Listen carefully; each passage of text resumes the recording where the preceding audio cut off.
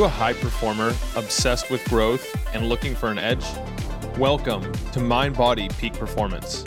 Together, we'll discover underground secrets to unlocking the full potential of your mind, body, and spirit. We'll learn from some of the world's leading minds, from ancient wisdom to cutting-edge tools and everything in between. This is your host, Nick Urban. Enjoy the episode. What do the world's very greatest elite athletes do differently than the rest of us? I'll give you a hint. It's not just training. Hi, I'm Nick Urban, host of the Mind Body Peak Performance podcast. And in this episode, I have the pleasure of bringing to you secrets from high performance. In this episode, we'll deconstruct what it is that the very best athletes are doing so that they excel and continue to reach new levels of performance, how they beat their own performance and stay composed under all of that pressure. Throughout this episode, I kept asking, how does this apply to the boardroom as well? Because many of these same principles apply to anyone doing just about anything. You don't have to be an elite athlete to gain from some of the topics that we discuss. Our guest also helps break down where it's best for you to focus, giving you simple, actionable tools to determine if it's your physiology or it's your psychology or it's something completely different. We discuss the power of self-monitoring, even if it's something as seemingly simple as your body weight. In the episode, we also discuss some of the common mistakes, myths, and pitfalls that commonly hold people back. I really liked our guest's distinction between elite performance and high performance. You may never try and beat a world record for something, but we can all perform at a high level every single day. Our guest this week is Shayamal Vallabhjee.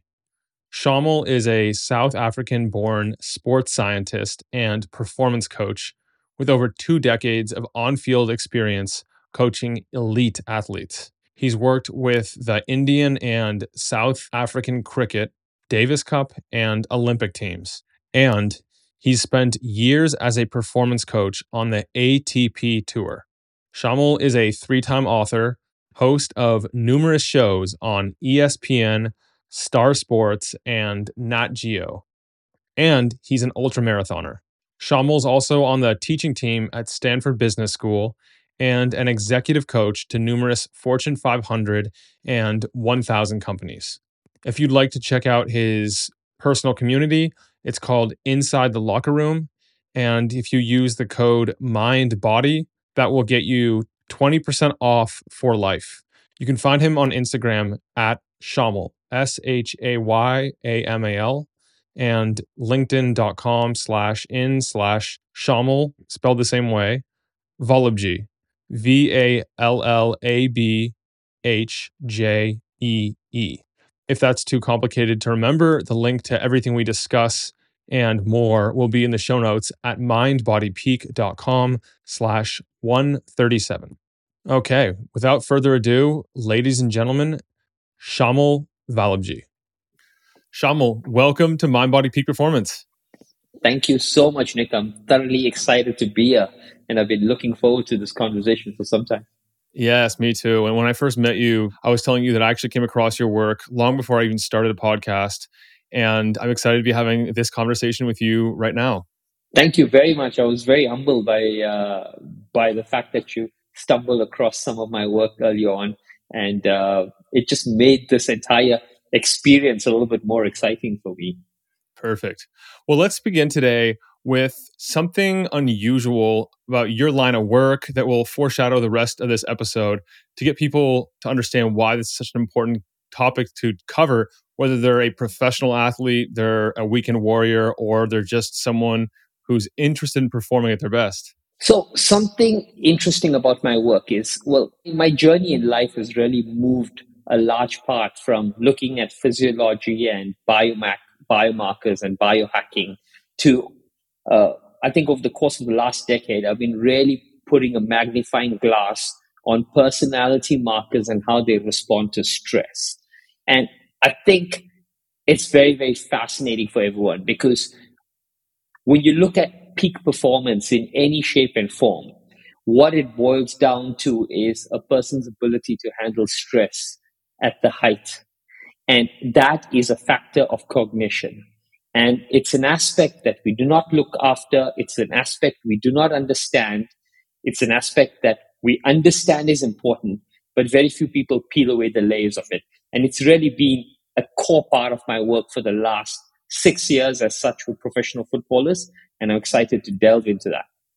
And luckily, that's not one of those things that we're stuck with. We have the ability to train and to make better decisions under stress, because a lot of the things like communication or even performance tend to be a lot easier when there's no stress. But once you add on the stress, it becomes a whole different ballgame. Well, let's begin today with the unusual non-negotiables you've done for your health, your performance, and your bioharmony. Okay, so I have lived a life as a vegetarian my entire life. So one of the things that is non-negotiable for my health is one day in every single month for the better part of, I think, almost 17, 18 years right now, I do a full detox, a full fast, on water only. So that is a non-negotiable. And that part has come from spirituality, which we can talk about a little bit more around there. A non-negotiable for me for performance is counterintuitively, a lot of people think to raise the bar of performance, you need to go really, really hard. So a non-negotiable for me is actually to be easy and effortless in the training and to build volume in that there. So whilst even with my athletes, we're not pushing the glass ceiling every single time. We're actually building volume and building capacity through easy and effortless states. And that for me is a non-negotiable for performance. Bioharmony. I really love the word bioharmony.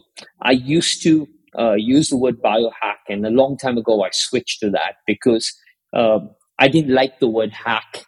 Hack signifies shortcut. And I kept telling people that the human body has got centuries of intelligence in it. And I felt we came with such a level of ignorance that we think in 30 seconds by doing one simple thing, we can circumnavigate decades and centuries and lifetimes of intelligence, So that word really never resonated with me. So I really like this term, bioharmony. I think you were one of the first people who used it. One of the things that are non-negotiable for me for bioharmony is the connection between, and I'm going to talk a little bit more about this, the connection between your voice and your brain.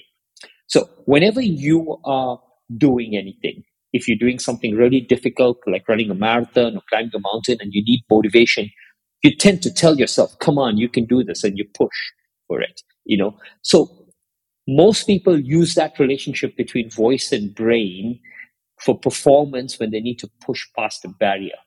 But that connection is sacrosanct and can be used in so many different ways to connect you to nature, to bring your body to relaxation, to help you reflect and introspect. And for me, the voice-brain connection is a way in which I harmonize with my entire environment and all the elements around me. So that is something very unusual. I've not heard too many people speak about it, but it's something that's very sacred to me. That's very cool. What, on a practical level, does that look like? How are you actually using that connection? Like, are you doing any daily activities to foster or strengthen that connection? So one of the daily activities that I do is after, for example, when I wind down my day and I get into bed after everything is done, I literally speak to myself saying that, hey, I'm giving myself, Shayamal, I give myself permission to relax. I give myself permission to unwind. Without me saying that, the brain is still subconsciously tense. And you find that the quality of sleep, sometimes you struggle to fall asleep 45 minutes, an hour later. Just by giving yourself permission to unwind, you're using this link here and you're allowing the body to really and truly just settle into that. So even when I'm practicing breath work on a day-to-day basis, I tell myself, okay, I give myself permission to surrender to this breath. I give myself permission to allow this breath to bring into my body stillness. So with everything, I use voice as the first level of prompt to get my brain to switch on to that activity. Oh, that's cool. And this is a verbal out loud. You're actually saying this. Yeah, it's not necessarily out loud that someone else can hear it, but I can definitely hear it to myself. Yes. Okay, okay. So you're saying it in your mind. You're not necessarily saying it out loud for the rest of the people around you to hear. Yeah, yeah. I'm saying it in my mind, but I am maybe mouthing the words in some shape and form, as opposed to it just being like an affirmation in the mind. I am mouthing it because I'm trying to bring that connection in. Okay, let's go on to your background now. How did you get involved in the world of elite sports and sports science? And as I saw it described in your Instagram, the locker room leadership for the boardroom. Yeah, thanks, Nick. So, Nick, I grew up in South Africa and I wanted to play professional cricket, and I was probably at the height of the apartheid. And little did I know that opportunities for people of color were restricted. So I grew up playing cricket. I was in the South African under 15, under 16, under 18 teams.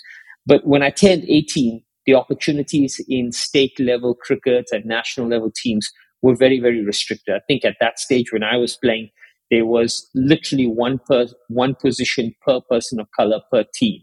And, it didn't matter how good you were. They stuck to that quota. So that was very, very disappointing for me. And immediately I had to make a decision, and I wasn't ready to really leave sport. I still wanted to stay in sport. So the first thing I did was I transitioned to start studying, and the only career that was available to me was sports science, which was in the Faculty of Education at the University of Durban Westfield. So I took that on there. And because I was studying it, the cricket team, the national cricket teams paid for it. And immediately at 18, I transitioned onto the coaching team as such. So I was one of the assistant coaches that was working, and then the strength and conditioning coach working with our national teams. So I was quite fortunate in that the transition was literally overnight. And I had to fast track a lot of my learning. I literally had to study overnight, learn everything because the application of it was in there. But that was the first lever that I had to pull to work as a professional coach. And I've been at that cutting edge of performance for, it's now, I think, 22, 23 years. Yeah, that's quite the history. And then now you are working with a lot of the top athletes and teams around the world. Yes, currently I'm traveling with the Indian football team. I also travel and spend weeks on the ATP tour.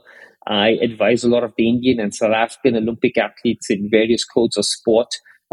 We do a significant amount of work in cricket as well with the Indian national team and the IPL franchises. So the number of sports that I work in is quite large and quite varied.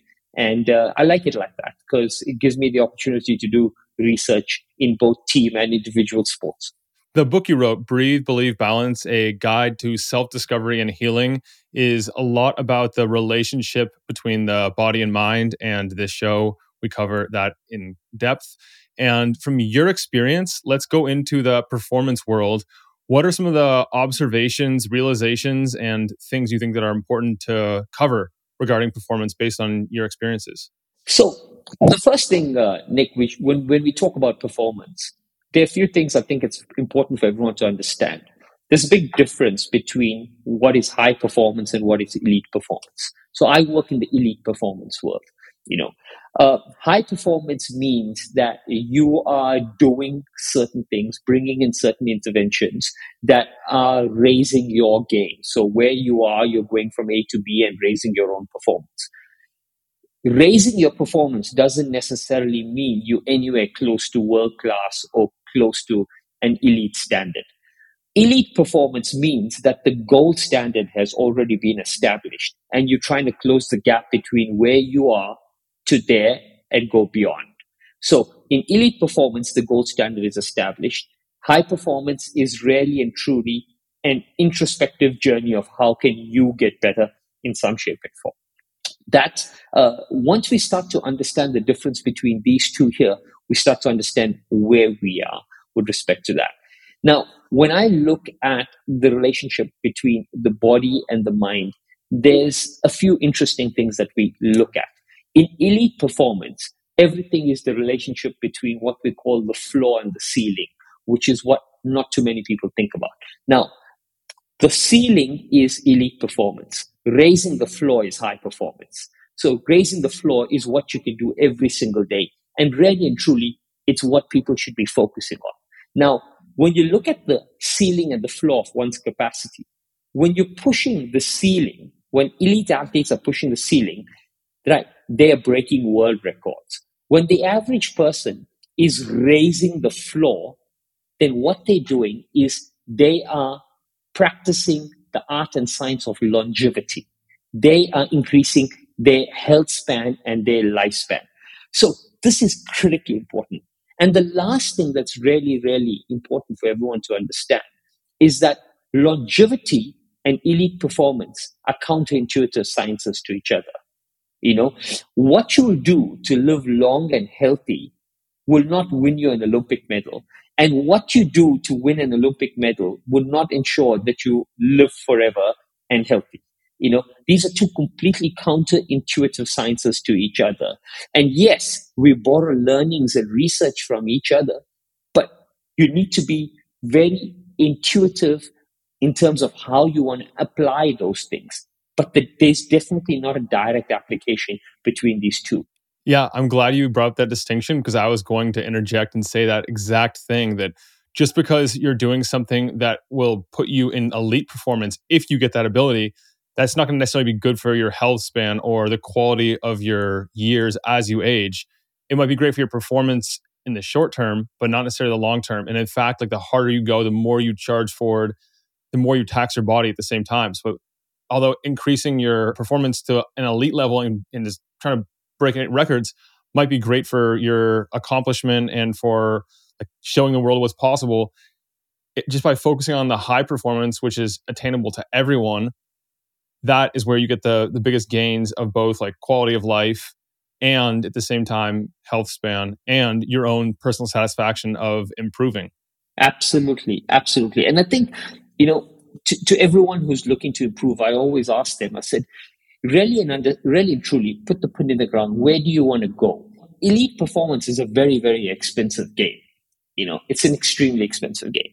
And I laugh and joke, you know, I did a little bit of work with the Kenyan marathon runners. So, you know, there was Dennis Kamito and Elliot Kipchoge and, you know, all the amazing ladies that were running. So I used to tell them, you know, you could put, they running the marathon at about, when I was spending time in Eton, Kenya, they were running it at about 202, 203.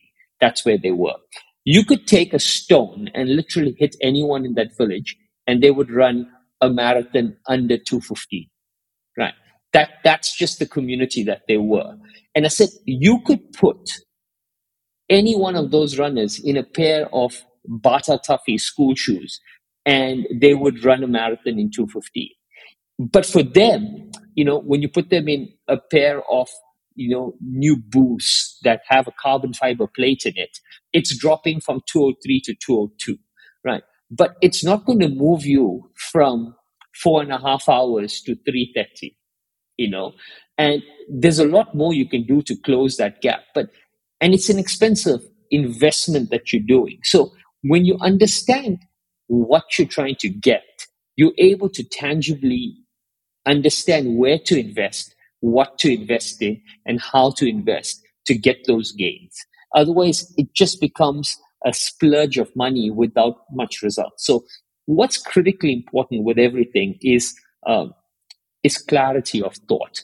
And the best way of describing this, Nick, is I tell this to everyone when I give a corporate talk, and we were mentioning the boardroom just now.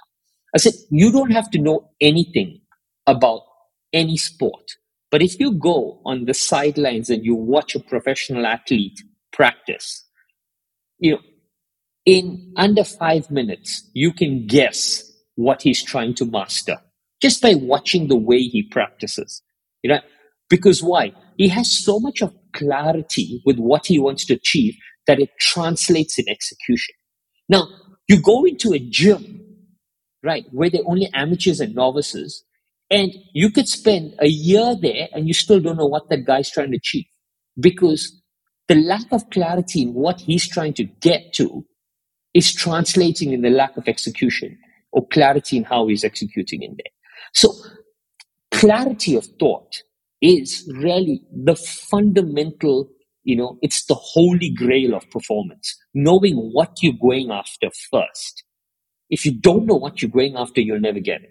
It's so true. Back when I was first getting into exercise science and everything, people would ask me about creating a plan for them, and I thought the best concept was just to maximize overall health and well-being. And so I give them this elaborate plan and completely forget that what they're training for and their specific goals really dictate the entire plan. That not everyone wants just good long health span and wants to do 5 different types of training mixed into their weekly routine. And so then after I realized if you want to excel at a sport, you have to train those sport specific movements and train them often and really master that movement, because sure, you can do the big compound lifts, for example, but they're not going to translate to your sport the same way as sport specific movements will. Absolutely. That the principle of specificity in exercise science is absolutely critical. And in psychology, we call it transference. Transference means that for a skill to move from practice into competition with the same degree of efficiency, those practice situations need to mimic competition situations in terms of state of pressure and competitiveness. Yeah. And also biomechanics. For example, if you train every day running on a treadmill, you go out to run an actual marathon, it's going to be a very different experience. Okay. So what is the threshold? If you want to go to elite performance and you want to improve, say you're not quite at the 2-minute mark or 2-hour mark in terms of your timings and everything, how do you decide where to focus? This is interesting. I work on 3 levers. The first lever is with elite performance, it's a lot easier. So let's assume the gold standard right now is sitting at about 2 hours for the marathon. Okay. If you look at 4% from 2 hours, okay, if you are not within a 4% striking range of that, then it pretty much means your physiology is not up to scratch, which means that you're either not strong enough or you're not doing enough training mileage. You just don't have the physical capacity. So 4% from the gold standard is you need to be under that there for everything else to kick in. If you're over 4%, then physiology is the biggest lever that you need to pull on, which means look at your training methodology, look at your biomechanics, look at your load management, look at your recovery, everything related to nutrition and body.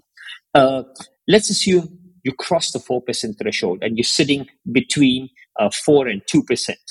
If you're sitting between there, then we can get performance gains using good strategy and using good technique and having a very tactical approach to it. Even changing of equipment, like for example, using lighter shoes or putting carbon fiber plates or getting a different type of shorts or getting more scientifically accurate energy gels for when you're taking it and your hydration. Those things kick in when the gap is about when you've got between a 4 and a 2% gap, and actually that can even get you right up to the finish line with respect to or on par with that standard. And then the psychological lever can give you anywhere between a 1 to 2% gain, but not consistently on a particular day, depending on if there's enough external motivating factors around there. And I was talking to someone and they were looking at the entire build up to getting the famous runner Eliud Kipchoge to break sub 2. Nike was working on that, and they tested everything. I worked and I spoke closely with the team that did it. They looked at the nutrition, they looked at the training, they looked at the regime, they got the pacing team, they picked the perfect conditions, they did everything.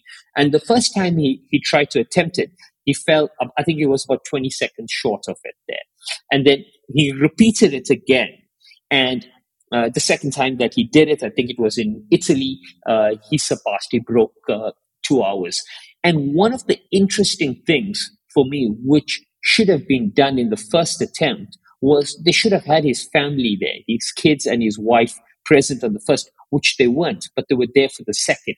And I said, that is one of the external factors that I'm talking about that can give you that extra push when you're right at the brink. That's the psychology that I'm talking about. That's the team talk. That is the motivation that gets you to dig a little bit deep. But that lever can't be pulled every single time. It can be pulled very, very specifically. And in the world of sport, when it comes to psychology, we say something interesting. We said that when motivation does not exist, discipline must take over, which means that you had to have had the routine, the hard work. You've had to have pushed and pushed and pushed for that to have actually got you as close as that. So what we're talking about is all of these strategies are less than 5%. So if you're above 5% off of elite performance, you're going to need to focus on the basics and getting your physiology right, the underlying physiology right. Champions do the basics the best. There's a very, very good chance that if you are nowhere close to 5%, your body is nowhere as strong, and not just strong enough for one event. So this is important for everyone listening to understand. When I'm saying your body is not strong enough, it doesn't mean you're not strong enough to run one marathon. No, it means that your body is not strong enough to sustain all of the training load to close the gap. That's what I'm talking about. People often mistake it and say, oh, the body, 5% is such a negligible difference. They can run a marathon. I said, it's not about the marathon. It's about repeating 150 to 200 kilometers a week so that you can close the gap on that 2 minutes repetitively for 3 to 6 months. So that is where that strength and that physiology comes in. Does this apply to all like elite performance across sports, or is it mostly just for endurance? It's not for endurance. It applies to pretty much all sports. You can quantify it. But having said that, in games, when a sport is purely physiological, so 100 meters, 200, 400, 800, short parts, things that are purely physiological, the application is more direct and stronger. When you're playing a game like cricket or golf, sometimes skill and technique circumnavigates physiology. And we see this a lot. So, for example, someone could be carrying a little bit of extra body fat. They could be slightly unfit, and yet they could still perform in the exact same manner and win it. So, physiology is important for practice, but it's not a predetermining factor to success when you look at games. But when you're looking at track and field, it's definitely a predetermining factor. And then you also differentiate between athletes that are good and the athletes that are great. Yeah, I talk about not just athletes, I talk about teams that are good, that are great. So, what I try to get everyone to understand is that if you are looking at these athletes from the outside, from 30,000 feet, you're going to see that both of them are probably putting in 4 to 5 hours a day in training. Both of them are kind of watching their diet to some extent. Both of them have physios, doctors. They're going and doing their rehab. They're going and doing their recovery. They're using somewhere similar to the best equipment. Everything, the optics are going to look really, really similar between a good athlete and an absolutely great athlete. It's only when you bring the magnifying glass closer and closer and closer, you're going to start to see the difference. And the difference is in the standards by which they apply. So, for example, the great athlete is, if he's hitting a golf ball, he's not going to be happy with, he's going to want 9 out of 10 to land, within 3 feet of the pin as he's approaching. He's going to want to hit every green in regulation. They want the standard that which they're applying. They're going to hold an extremely high standard, and they're going to practice till they get it right. Okay. So when I talk about good and great teams, everything boils down to standards. So how do we describe it? We say that in a bad team, no one is accountable for the standards of practice. And as a result, the competition, the results you get are pure luck. In a good team, it's the management, it's the support staff that are responsible for the standards. They are the ones who are pushing you. So you got a good core team. They're making sure you practice. They're making sure you eat well. They've got strong regimes. They're really governing everyone, and they're pushing you. If you slack off, they're on your case. These make good teams, and these teams could go on to win a championship in a season. But a great team, a team that's really great, a team that wins and sustains or builds a legacy over a decade. In that team there, every single athlete in the squad and everyone who enters maintains the standard of performance. every single person is adhering to that same standard and making sure the person next to them maintains it. And this is beautifully described in a book called The Art of War by Sun Tzu. Sun Tzu says in The Art of War, the most important person in battle is the person standing next to you. And sport, team sport especially, it's a battle, it's a war, there's just no gun. So when he says the most important person is the person standing next to you, what does he mean? He means you've got to trust that guy. Because if you don't trust that person, you're going to look to your side. And once you look to the side, right, you're not looking where the threat is because the threat's coming from the front. Okay. So now, what's going to make you ensure that you don't look to the side? You have to trust that person. But what is trust? Trust is that he shows up every day and he works so hard based on the standards that the team has set. And you can see it. And he puts it in every day. That's the trust that creates psychological safety that makes sure you never have to look to the side and you can all move forward. That is such an important distinction. And I played on some good teams and some great teams. And you're absolutely right. When I would play on the great teams, I didn't have to look to my side because I knew that my brothers were there. They were showing up. They were putting in the work. If I needed them, I could like put my body in the line and they'd have my back. But like on the good teams, I didn't have that same confidence. And then my attention would get distracted for a brief split second. And that's enough in sports and in life to really disrupt your entire game. It's even, you see it in football as well. You look at the best football teams. It's so, I mean, we spend countless hours analyzing footballers. And in in a bad team, they're waiting for the player to make a run before they kick the ball. In a good team, when they see the person there, then they kick the ball. In a great team, the person is not even looking. The ball's coming from here, and he's just flicking the ball in 0.2 of a second because he knows that someone will be there to receive it. Trust increases the speed at which things are executed. Right. So when you start trusting, things start happening from the subconscious mind very, very fast. It's such a good point too about training and showing up to practice every single day. For a lot of sports, it might seem unnecessary to get in those many reps. Like, why can't I just do this kind of stuff on my own? But at the same time, you're signaling inaudibly with your behavior, with your commitment, with your dedication that you are there, you're all in, your teammates can count on you. And that's probably one of the big factors that's rarely recognized. One of the great things, and one of the things you should really notice, or I at least pick up, is that how does an athlete behave when he's injured? You know, you get an athlete who is injured who does the rehab on his own in at home, or he'll see the physio separately, or he doesn't have to be at practice because he can't practice, so he's not there. And then you get the athlete who does his rehab, goes 10 times to rehab, but never misses a practice session. He's there and he's just doing a little bit extra on the side all the time there. Right. Those go on to become phenomenal team players and phenomenal athletes. Because why? They're sending the right signals to everyone in the team. Yeah, I was just thinking that it's one thing to be the designated leader or the team captain or whatever it is for your sport, but it's another to show up consistently, to be the person who, if you get injured, you still show up, you still do your best, you still signal to everyone that I'm involved in this, you guys all matter, I'm here. And that applies both to the team on the field and then also in the office. Like, you don't need to have an official leadership title in order to lead via those types of actions, showing that you care about the team. Absolutely not. Absolutely not. In the corporate world, I often refer people to a book.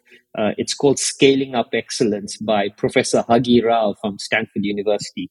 And in there, he's got a beautiful quote. He says, excellence is not one person moving 1,000 steps forward. It's 1,000 people taking one step forward, you know, and that's the true definition of excellence in every shape and form. And the only way 1,000 people can take one step forward is when you just extend a little bit of yourself when you don't have to. You know, that's what organizations really and truly need to teach people. How do you do that? This is like the $1 billion question. How do you assemble that kind of team that really, whether it's in sports or in the office, that acts that way? The first thing is, because I work with national teams, we by the nature of a national team, we always have the best people on there. But I think one of the critical things you need to do is there's a fine balance between giving people an opportunity and being clinical in carving out the weeds from that there. You have to be critical in setting the standards that that team needs to show up with. And you have to be transparent in how you maintain those standards. Very, very critical. Very often, what happens is culture is eroded in a team when a person has made a mistake and those mistakes are swept under the carpet because of the nature of who they are and what they've done. That is the biggest problem. You see, when you sweep things under the carpet, good people leave. A team doesn't become a bad team because good people perform badly. A team becomes a bad team because good people leave the room. And good people leave the room when you drop the standards. You've got to be absolutely clinical about the standards that you would accept. Like one of the very, very simple things in every locker room that I've worked on is that punctuality is absolutely non-negotiable. You know, 1 second late is as good as not showing up at all. Okay. And irrespective of who you are, right? If you're a second late, it's the end of your practice. Whether you're the captain, it doesn't matter who you are, you're gone. The day we break that rule there, we tell everyone else that it doesn't, you are very, very different from him. Once you start doing that there, you have absolutely no control over who shows up, what show. And the way that that starts to erode culture is in the quality of the efforts they start to put in. So nipping things in the bud. And the way to do this is to have an established set of ground rules for every single team upfront, right? And make sure that it's adhered to very, very clinically and very critically.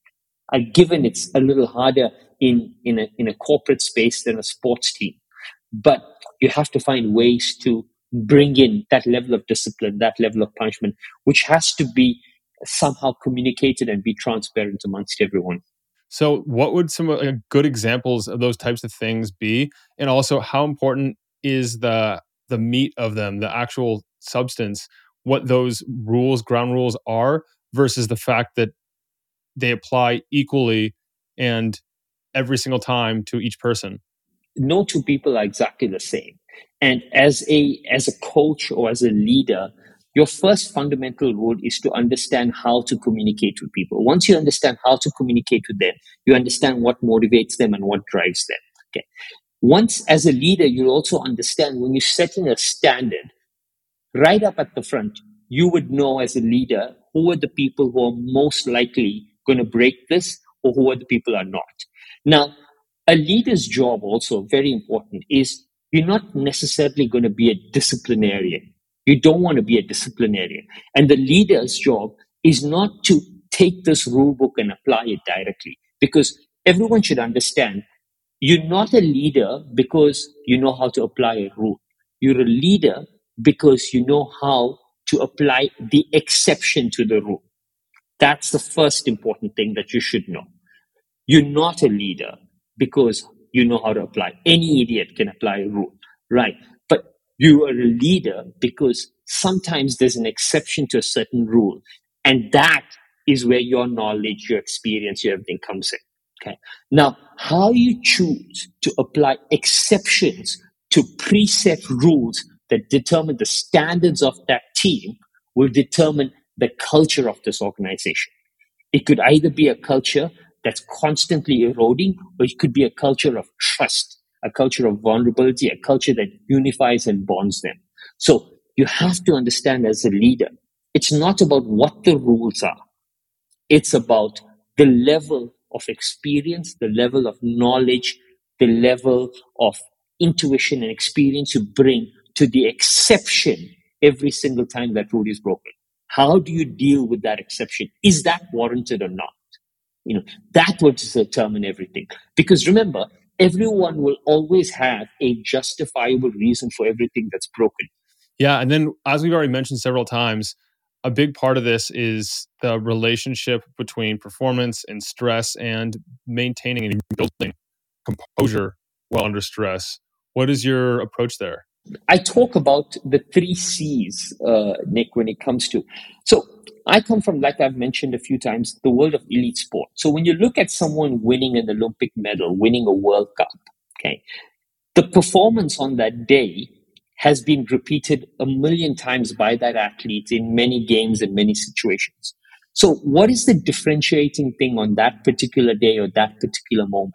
What is it that makes winning an Olympic medal at an Olympic stage so hard when they've run the distance the same, the conditions are the same, everything's the same? It's that moment is not an ordinary moment. It is a special moment. And it's special because it's the peak of pressure. And the reason why that moment is special is because when the pressure is at its highest, the spotlight is the greatest, which means your ability to get noticed is at its greatest. This is why Michael Jordan says pressure is a privilege, because when there's so much pressure there, you have the privilege to get noticed. You have the privilege to get acknowledged. You have the privilege to shine. I tell my athletes all the time, I said, you guys are so lucky. When you wear your national shirt and you go on, in 90 minutes, you can do something that lifts an entire nation. Most people would work their whole lifetime and not have the ability to do what you can do in 90 minutes. That is a privilege, but that comes with pressure as well. So, what makes one able to cope with pressure at that level? Well, for me, there are three things. The first thing that I speak about is competence, is the having the technical competence and having the knowledge of how to apply a certain skill set in a situation, how to assess the variables, know your competition, know your game, know your strengths, know all of that. The second one is Eric Anderson speaks a lot about this, which is the 10,000 hour rule. And I'm not coaching the 10,000 hour rule, but I talk about the practice. The 10,000 hour rule is significant of putting in countless hours of practice to master a skill. What does that do? That builds confidence, which is the second lever. To be able to be composed at the height of pressure, you need to have a level of confidence in your ability to execute a skill, which comes from countless hours of practice. And the third, probably the most critical lever, is conditioning. You need to have a body that is mentally and physically resilient enough to withstand all of the external and physical stresses, still remain calm enough to be able to think clearly and execute that skill. So body conditioning is critically important. If these three levers are in place, there's a very good chance you'll be a little more composed than anyone else on that field. And the probability of executing a skill at that pressure increases quite significantly. One person is crumbling under pressure and one person is thriving under pressure. But if you look at the skills, both of those people's skills are roughly relatively close to each other. That's why they're at that level. If you look at their physiology, they're relatively close. If you look at their practice, they're relatively close in how they're putting it. The composure, the bringing together of all of that in that critical moment is actually the defining thing.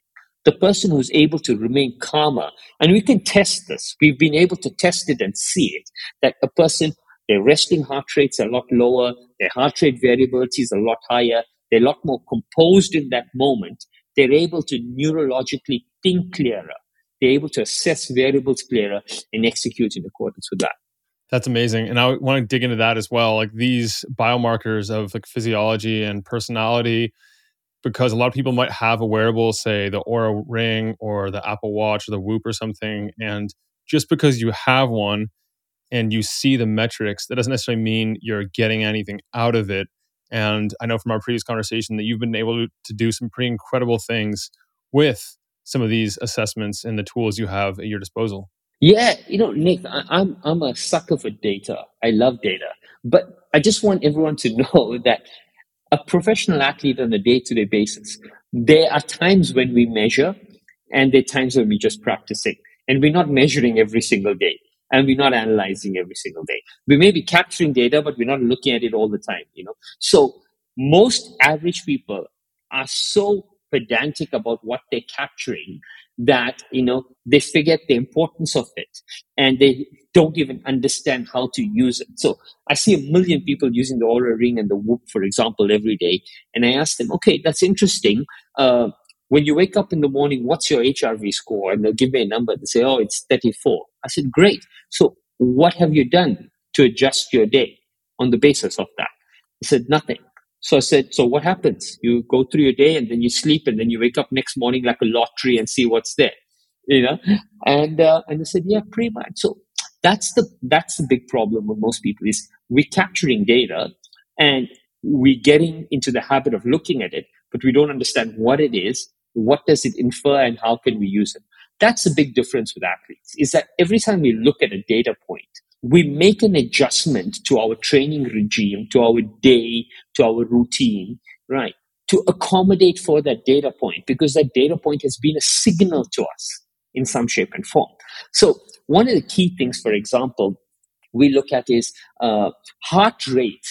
For everyone listening, heart rate is the most stable data point in the entire ecosystem of biomarkers, right? So you can wake up in the morning and check your resting heart rate, and most professional athletes, if you have an endurance-based sport, would be sitting anywhere from mid to low 30s to mid to low 40s. That's generally where you are, depending on what sport you're playing.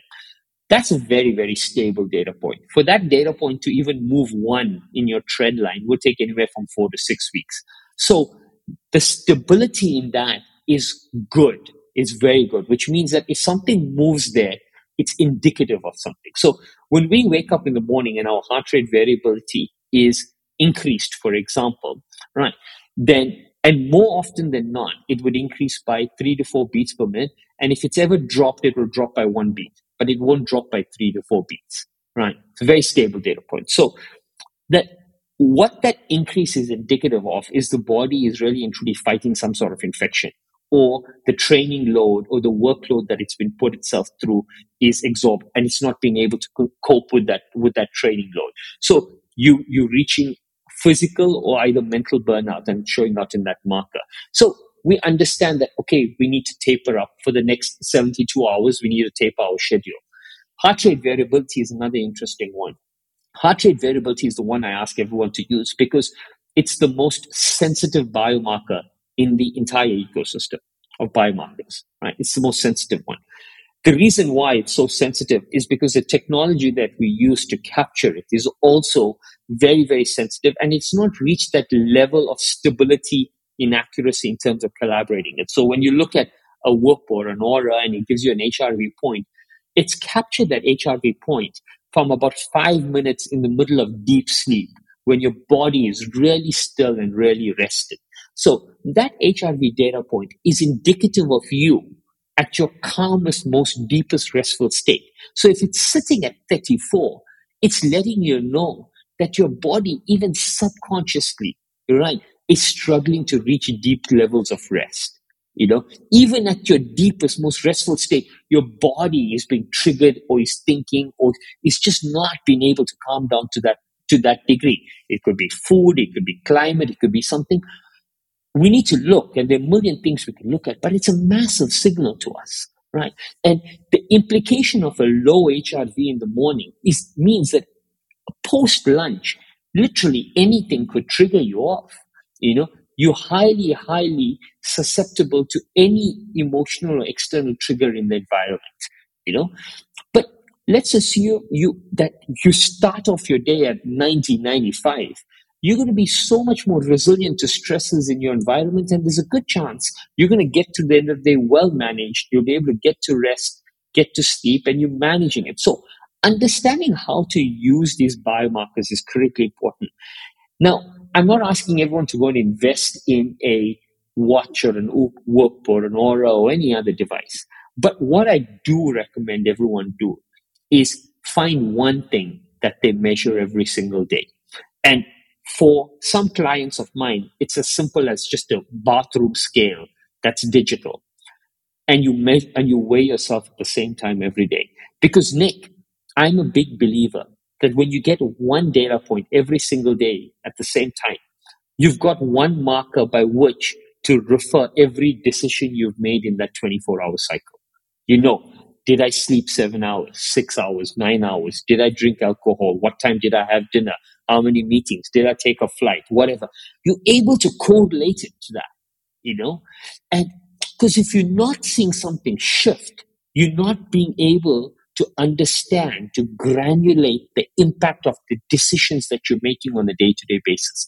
So, what this one biomarker or this one data point does is it starts to leave the data point out. It starts to drive your awareness up, your awareness of what you're doing on a day to day basis with relation to your health and your environment. Yes. And on the practical side, say you were to do a daily weigh in on a bathroom scale every day at 9 a.m., that might be great. You might start to notice patterns after a week or two or three or whatever.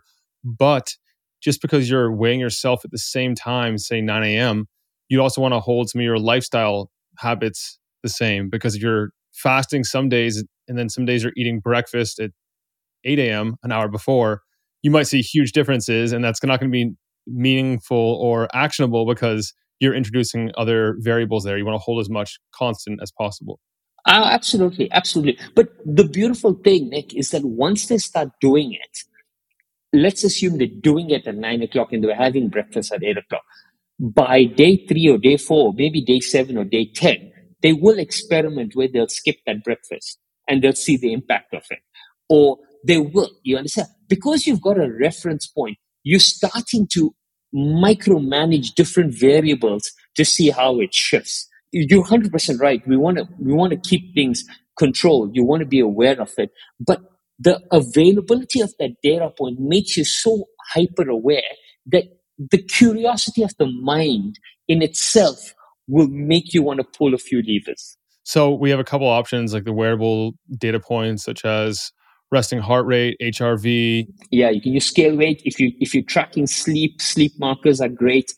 Probably of all the wearable devices that I've seen around sleep, the total sleep time is probably the most accurate of all the sleep markers. Another interesting one worth looking at, which is not very, very accurate and all devices don't give it, is called sleep latency. Latency is the time you take to fall asleep. From the time your head hits the pillow, optimal latency should be anywhere between about 10 and 16 minutes or 10 and 18 minutes. Okay, if you're falling asleep in under 5 minutes, that's a sign of chronic fatigue. If you're taking 45 minutes to an hour to sleep, it's also a sign of fatigue or a sign of a lot of mental tension, anxiety. So measuring latency is also an indicator of, hey, how much is going on in my body. You'll be able to control that. Looking at deep sleep as well. If you are diabetic or pre-diabetic, you don't have to do it every single day, but you can use a CGM device, a continuous glucose monitoring device. And I tell people, I have a lot of friends who use these CGM devices. When you use a CGM device, one is it's expensive, right? The second is it's going to be on you consistently for 2 weeks, and you'll be tracking it and grabbing these sensors. But those 2 weeks for every one of you is not the time for you to be on your God's best behavior. You know, I have my friends who they're on their best. They're not touching desserts, not touching sugar, not touching anything, sleeping, fasting, doing everything. Got a stable trend line. Soon as they take it off, their lifestyle changes. I said, actually, experiment when it's on so you can understand the impact of those decisions on your blood glucose. Don't be on your best behavior. So remember this, that when you're tracking, experiment. If you're not tracking all the time, when you decide to track, experiment so you can correlate the decisions you make to what's happening with your internal physiology. And if you're doing consistently, then it's a different story. But if you're doing it very, very intermittently, really and truly use that time for experimentation. Yeah.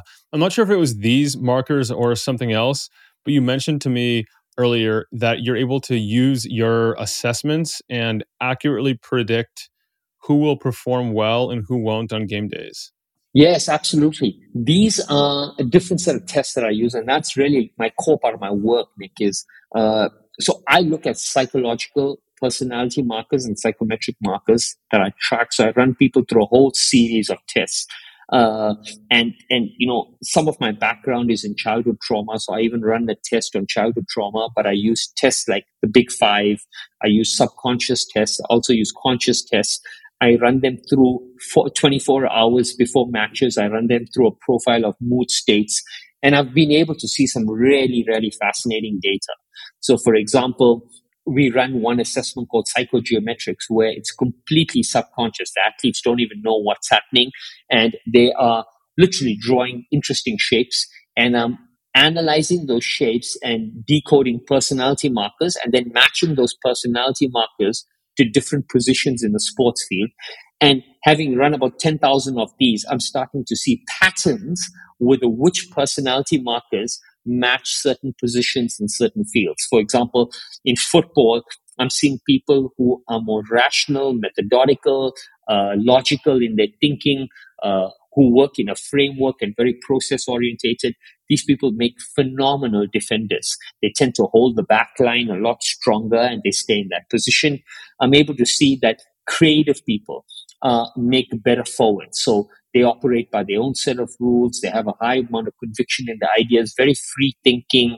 They literally believe they can do anything, and they make phenomenal defenders. I'm seeing that natural leadership type of personality, for example, dominate midfield positions quite strongly. So they're able to govern all of that. Then I layer on top of that something interesting now in the last 48 hours is I do a profile of mood states, which is also a validated test. Profile of mood states breaks things up into, I think, 6 states. We're looking at anger, we're looking at vigor, we're looking at tension, we're looking at depression, we're looking at mental fatigue, and we're looking at confusion. Now, what this data normally informed us was that if you had a high vigor, then it predisposed you to good performance. And all of the other 5 markers were really negative markers. And even when you calculate a total mood score, it's your vigor minus the other 5, which gives you a total mood score. But I've noticed a few things really interesting. I've noticed vigor, which is the score that determines good performance. I've noticed when a person has high vigor and a person has high anger, they're able to channel the anger positively, and the outcome is far great better. But if a person has high anger and low vigor, the anger becomes catastrophic to how they behave in there. I've also noticed running profile of mood states now for about almost a year on professional footballers that the most mentally tensed athletes are the ones who are performing the best and not the ones who are performing the worst, right? And we layer on top of this, we know the interesting research around willpower and decision making. So we've seen, Will, that the more decisions you force to make in a day, the less willpower you have to when you're faced against a difficult situation. So what's really interesting is we've seen this dichotomy right now where players who are mentally tensed are the best performing athletes, but those are also the athletes who have to make the most decisions in the day and are put into the most situations where they're interacting with external stresses in the public in the form of media, brand commitments, campaign commitments, all of that. And very often, when it comes to clutch match, these athletes here who have been carrying the team all the way to the end somehow just either fall short, just short of it, and the entire team kind of collapses in there. So we've been now looking at interesting ways in which we protect the mental and conserve the mental energy of high performing athletes in there. So we've been able to track that. And then I think one of the most fascinating aspects that I've been really looking at and finding right now is the difference between what is a subconscious personality and what is conscious personality, and I've been able to track that. And the reason why this is interesting for me is because if I dial up the pressure in a situation, a person will switch from what is conscious and learned to what is subconscious, innate, and natural. Okay, so a person could bring a conscious personality, a conscious learned skill, and a learned personality to a situation and constantly thrive. But if you throw him into a high pressure situation, and if he doesn't have the skill set or has not been familiar with that, he will completely default to a different behavior or a different way of acting. understanding that is critically important. And a large part of my coaching right now is trying to bring these two worlds together. Wow, that's pretty cool. I'm looking forward to more developments as they come for the conscious and the subconscious, and how you're able to like help athletes do better and optimize around those. I mean, we're already learning so much, you know. For example, I'll give you one critical example is that let's assume we run a Big Five test, and one of the interesting data points that we look from there is called extroversion, which is an indication of the amount of communicate. It's indicative of the communication in the team and the communication score. So when I look at the person's personality type and I look at how they are naturally and how they'd like to communicate. So we started to bring in certain interventions. Let's assume we want that person to start to speak more, right? Then what we try to do is, as a coaching staff, I'll give everybody messages where I'll ask them that these are the players whose communication scores we want to raise gently. So every time there's a team meeting or every time you're speaking to them, call them to the front of the room or bring them to the center of the room. Because these people would naturally stay on the periphery. They'd want to blend into the walls. They'd want to fade into the backgrounds as such, you know. Now, for us to rewire that completely, we need to change the environment in there. So if we change them, if we bring them to a high concentration and energy environment, then all of a sudden their focus goes up and their likelihood of starting to communicate increases as well. And are you seeing good results from that?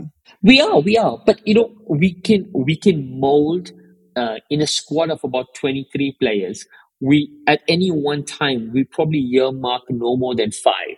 You know, anywhere between 3 to 5 that we're working on for a period of 3 to 6 months. You know, we're not trying to change the whole team at once. We keep marking key players, right? And we just kind of doing molding that. And the others, we're just creating basic tools and interventions and doing that. What's also interesting is I use a lot of EEG devices that measure things like mental fatigue, focus, resilience, and this is interesting.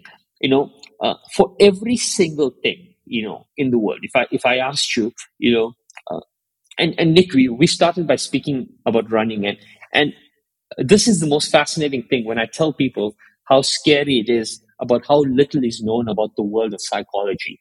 It's you take a running shoe, okay, and from wherever we are, there's a good chance within 2 to 3 kilometers you'd find a brand store.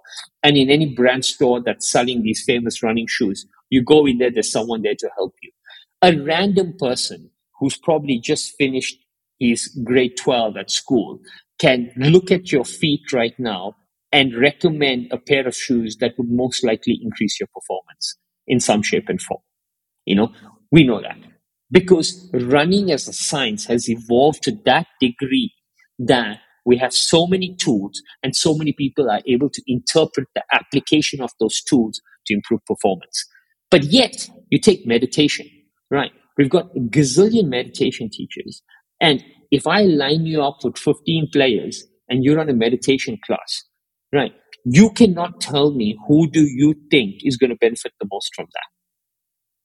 You know, yet we expect everyone to benefit in the same manner.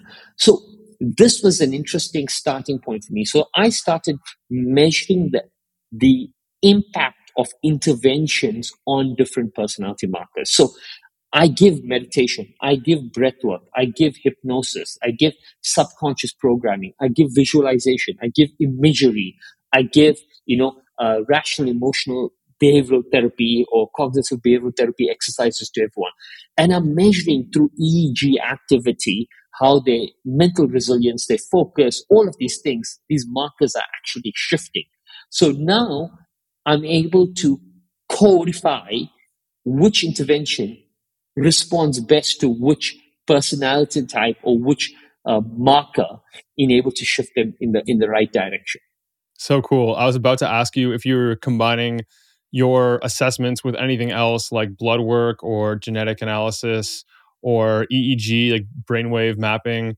And also, like, I think there's a big future in sports to bio individualize the training and the accessories and all the performance related stuff to the individual athlete. Like, yes, they have to continue doing their sports specific stuff, but also there might be a reason to cut them out of this team run a little bit earlier, or to add an extra set on some kind of lift for their unique physiology and psychology. We absolutely are doing that. We're already doing customized and personalized plans for training. We're just not doing it for psychology. And we're starting to bring that into the football team. And to talk about the biomarkers that I layer in, yes, I do. I do look at all the blood markers. I look at all the heart rate. I look at the catapult data, GPS data. I look at the heart rate data that's coming in. But all of those data points are informing me about this here. Because why? I'm making sure that the physiology is stable before I make an assessment on the psychology. So that's what I'm looking at these markers for, because cognitive stress will shift one of these markers, will shift the physiology. We already know that, but I'm just making sure that the person's health markers are stable enough before I can make informed decisions about their cognition. But we're definitely layering all of that in there. If we're seeing the data jump on the psychological marker side, and let's assume the data is also moving, is very noisy on the physiology side, right? Then what we do is we split the two, and we get them to work on the physiology more and get them stable first, because we can see that one is impacting the other too much right now. What we want is in elite peak performance, you need stable physiology, right, for you to stabilize psychology.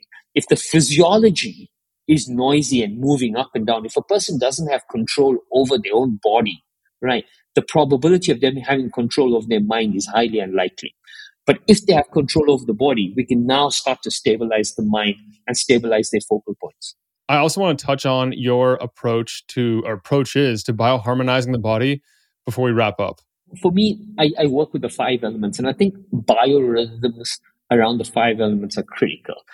I used to be this person who took a lot of supplements, and every time I read an article, someone else was recommending a different supplement, and I was like, oh, great, I should do this. And it got to a stage where you're having your breakfast look like 10 capsules, and I pretty much was sure. I said, I don't know what good this is doing, because I've got no way to measure it, but I'm pretty sure all of these capsules aren't great for me as well. I didn't want to get as much of those gelatin capsules or whatever that was in me. So I kind of hit the reset button there.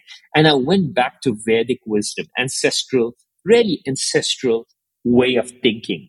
And ancestral way of thinking works on the 5 elements. They say fire, water, air, space, and earth. And it gives us a beautiful way in which to bring our body into rhythm with these 5 elements. So the first it's saying is fire is sun energy, which we need to absorb, which is vitamin D.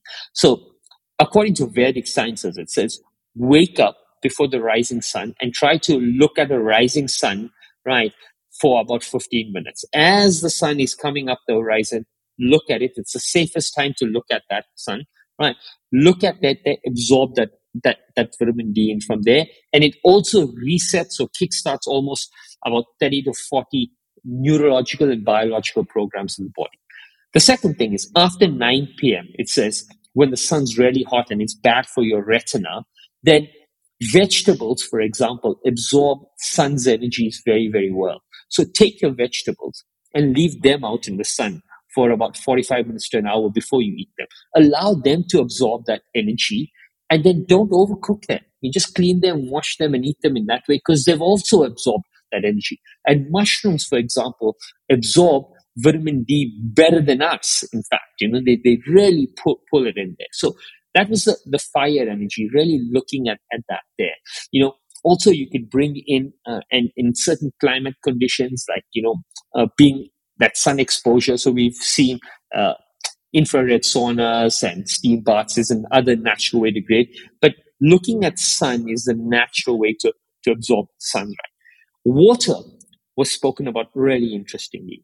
The best way to absorb water into the body is by eating 60% of our diet should be combining foods that release water when cooked. So water-rich foods. So spinach, tomatoes, mushrooms, fruits, anything that releases water when heated or cooked, is a water-rich food, and 60% of your hydration in a day should come from that, not from drinking. Drinking water would flush you out. So that was the next thing that I did. So I brought in a lot of greens, a lot of spinach, a lot of fruit.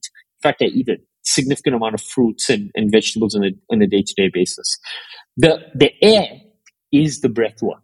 So what Vedic science says is start your day and end your day with breath work, because it speaks of two nadis or two energy channels in our body that get balanced through the in and out, through the inhalation and exhalation.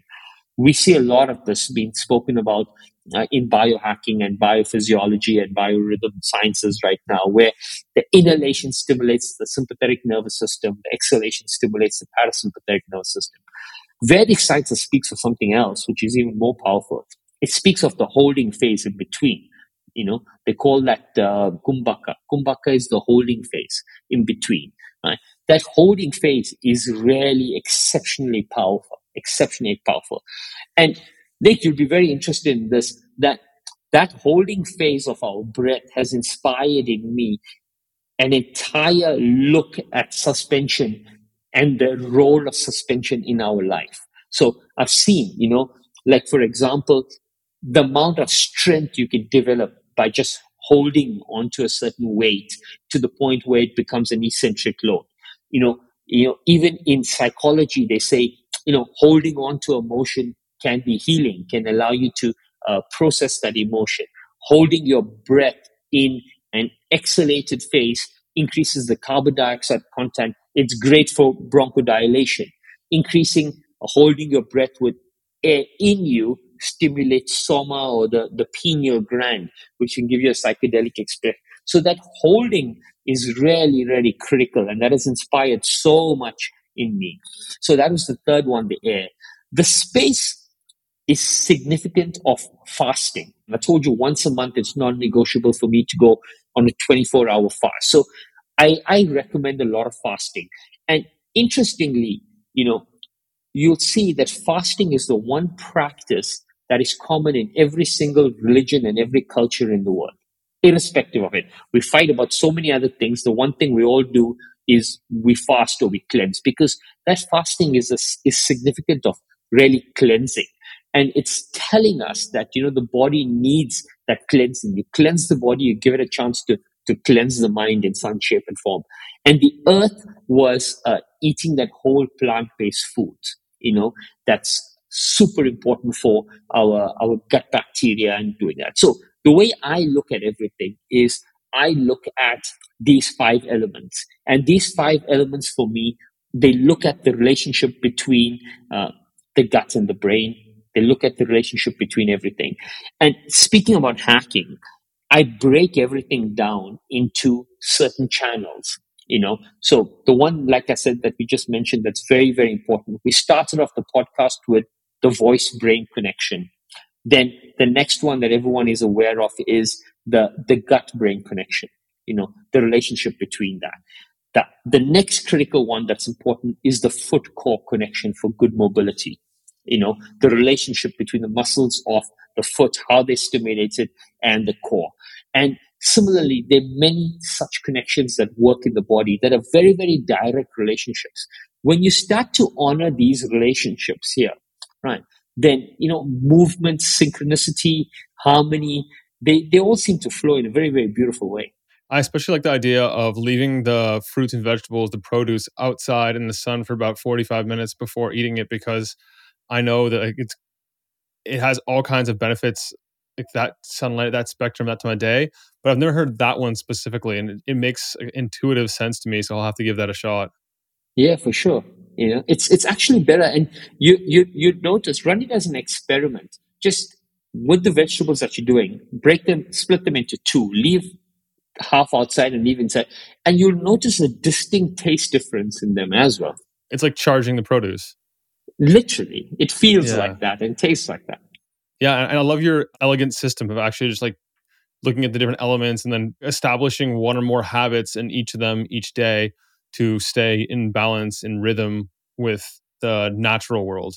I think the world of biohacking really took us further away from harmony as opposed to bringing us closer to it.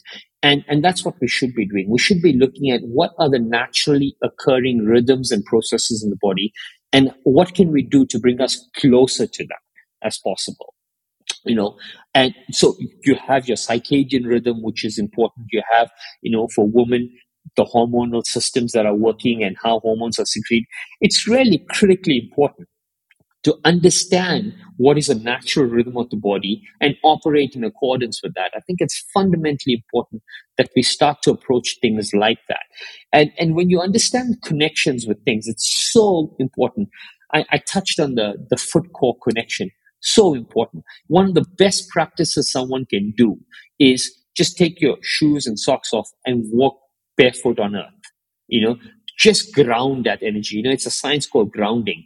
But within 15 to 20 minutes of just spending time barefoot, if you start to walk really slowly, you'll notice that every single time your foot hits the ground, your lower abdominal muscles, your pelvic core tightens, it crunches, because that's what's supposed to happen.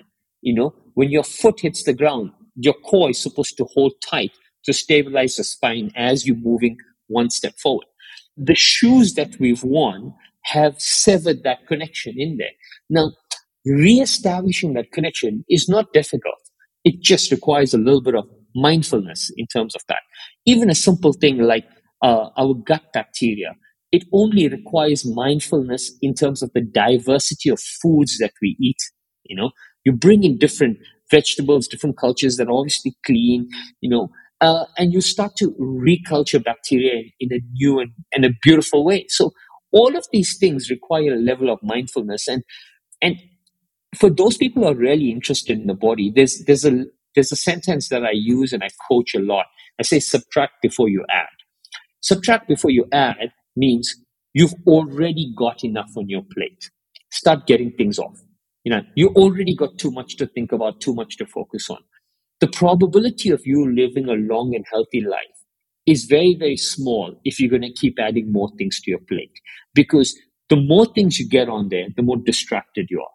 The more distracted you are, the less likely you are going to pay attention to these naturally occurring rhythms that are going to keep you healthy. There's a good chance you're going to try to circumnavigate anything, and all the money you make, you're going to spend it to try to fix your health. So subtract before you add, and your awareness will go up. Once your awareness goes up, in sport, we show things to athletes because we tell them what is seen cannot be unseen. So similarly, when your awareness goes up, when you see the impact of it, you cannot unsee it. You may forget it for a few days, but you'll come back to it because you're already aware of how powerful it is. I love that. That's such a good reminder. And that's precisely what I did. It applies to sports, it applies to life in general. It's like once you get certain workload on your plate, you start losing the ability to listen to yourself and to tune in. And that's like the fundamental, like, foundation of everything. If you lose that, you got to reestablish it somehow. And that can be getting an assistant, that can be getting housekeeping, that can be getting a million different things just to like lighten the workload on you so that you can like reestablish that and then build from there. Well, Shayamal, I want to talk about a couple more things. I said I was going to let you go right now, but I lied. I have one more thing I want to ask you about quickly before that. And that is if there are any tips or tricks or strategies you have to help your athletes travel better and more effectively, maybe minimize the jet lag and the cellular damage that's occurring to their bodies from, say, like a 19 and a half hour flight across the world from India, say, to the US. Quite honestly, I think one of the simplest things that we do is, we fast during our flights. We hydrate a lot. We fast during our flights, and we try to adjust our eating plans in according to our new time zone.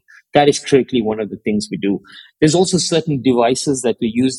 For example, there's a Lumos eye mask that we use that has an infrared light that kind of, even while you're sleeping, it tends to activate the brain in the time zone that you are. So your brain's actually waking up in the time zone that you will be in, even though you were asleep. So we use some of these technologies in there.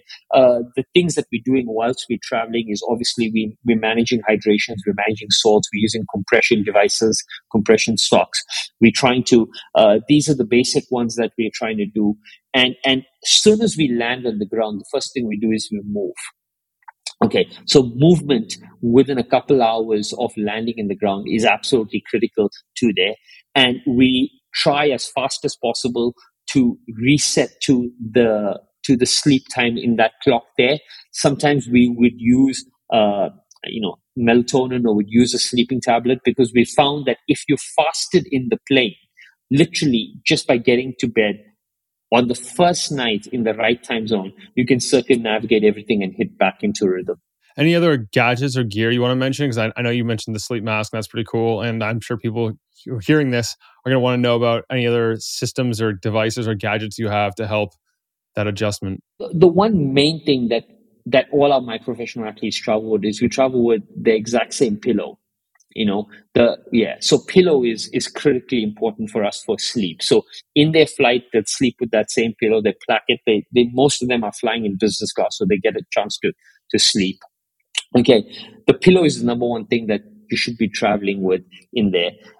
In terms of other devices that we use whilst we traveling, sometimes we use compression socks, so we use graduated compression on the legs if it's a very, very long flight, but not too much. We generally, quite honestly, in the plane, doing very, very little.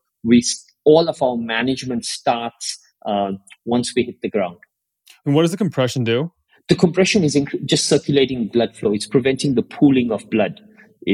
So yeah. So what happens is, because of the pressure in the plane, blood tends to pool in our legs and in our joints, and you'll get inflammation around those joints. So if you don't increase the circulation throughout the flight there, then you increase your chance of recovery.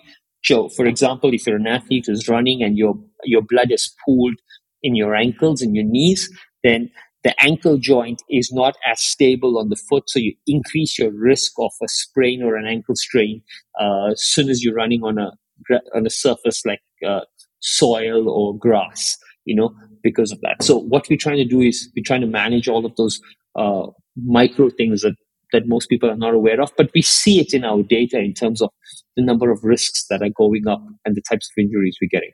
Yeah, especially across an entire team. I know when I'm traveling for a long period of time, I'll be the person in the back of the plane doing squats and lunges and stretches and like mobility stuff every couple hours. And it's not the same as compression gear, but it feels like it makes a big difference to me as well. It is. And then, and as far as possible when you're lying, we're trying to obviously keep the legs elevated a little bit. So sometimes you can't have them elevated. So the graduated compression socks, what they do, and some of them are mechanical as well. So they're pumping the blood literally out of there. But if you don't have that, just raising your legs up will allow the blood to drain out from those legs. Well, Shayamal, we've covered a lot in one episode. I'm going to let you go in just a second. If people want to connect with you, grab your book, or just to stay in touch, how do they go about that? I think my book is called Breathe, Believe, Balance. I think they can get it on Amazon. It should be available on most Amazons. If you want to follow me, I'm on Instagram. It's at Shayamal, Shayamal. You can find me even on LinkedIn at Shayamal Vallabhjee. Twitter, no more Twitter, X, I think, at Shayamal V. Amazing. Thank you for that. And I will put a link to all those channels in the show notes for this episode. And now the final real question before we sign off. And that is, if you were to imagine that all knowledge on earth is lost, but you get to save the works of 3 teachers, who would you choose and why? The one book that's impacted my life the most is what was the Bhagavad Gita, because I spent 4 years living in an ashram, so I definitely want to save that. It's been one of the most impactful books in my life, and it's taught me a lot and taught my athletes a lot. I like the teachings of Muhammad Ali. I think Muhammad Ali was a great disciplinarian, but just the caveats with how he moved through life and how he inspired at a time was remarkably interesting. The one teacher that I am learning more and more about, and I'm extremely fascinated by, is Karl Marx, the German historian, because so many people were influenced by his writings, and you're looking at all walks of life, from socialism to communism to democracies. Everyone read and was influenced by him. He's a great thinker in some shape and form. And so I love the work of Karl Marx. And I think probably the last one was, I think, Einstein. I liked Einstein's thinking.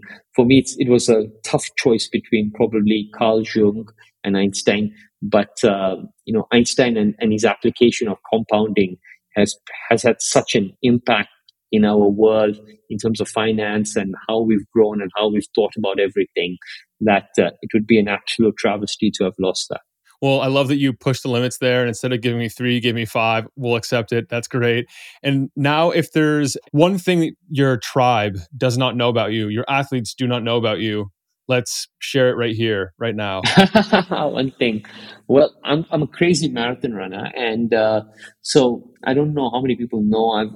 I'm sitting on 5 stars right now. I've run 5 majors. I've run 48 marathons across 6 continents, 5 stars.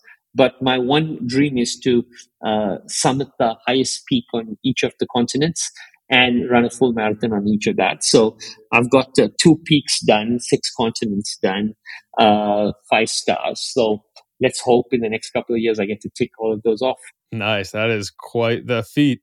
Well, Shayamal, for people who have made it this far with us, about an hour and a half, what are your takeaways for them that you hope they leave this interview with? The main takeaways is to really and truly, if you're going to invest in one thing, start investing in peeling away the layers of understanding your own personality, because your personality is an inroad to how you show up in the world. It gives you a hell of a lot of insights. And it's not as simple as just the data that comes from a Myers-Briggs assessment. There's a lot more that you can do. Invest some time in sort of understanding that. The second one is invest in measuring one thing, because that one thing is really and truly it's an inroad to every decision you make. But if I can give you the most powerful tip I ever give anyone, I tell them, most of the world thinks in binary. They think things are either success or failures. Most athletes even think I've either won or I've lost things. If you can train your brain to think in probability, your stress will drop significantly more. You'll take far more risks, and you'll end up winning a lot more of the time. So what does think in probability means? It means when you're doing something, start to evaluate based on the amount of preparedness you got, the amount of resources you got, what is the probability of success? And at the end of it, don't look at whether you won or you lost. Look at what percentage of something could you have improved and how much of it were you right.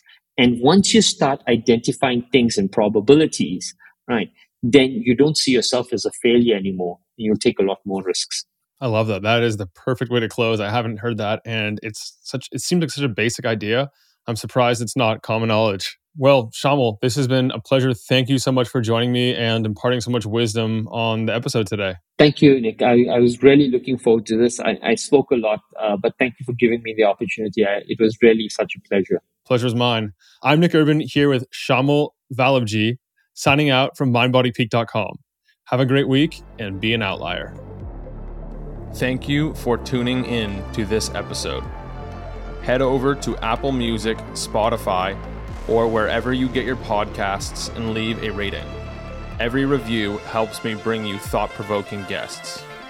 As always, you can find the show notes for this one at mindbodypeak.com/ and then the number of the episode.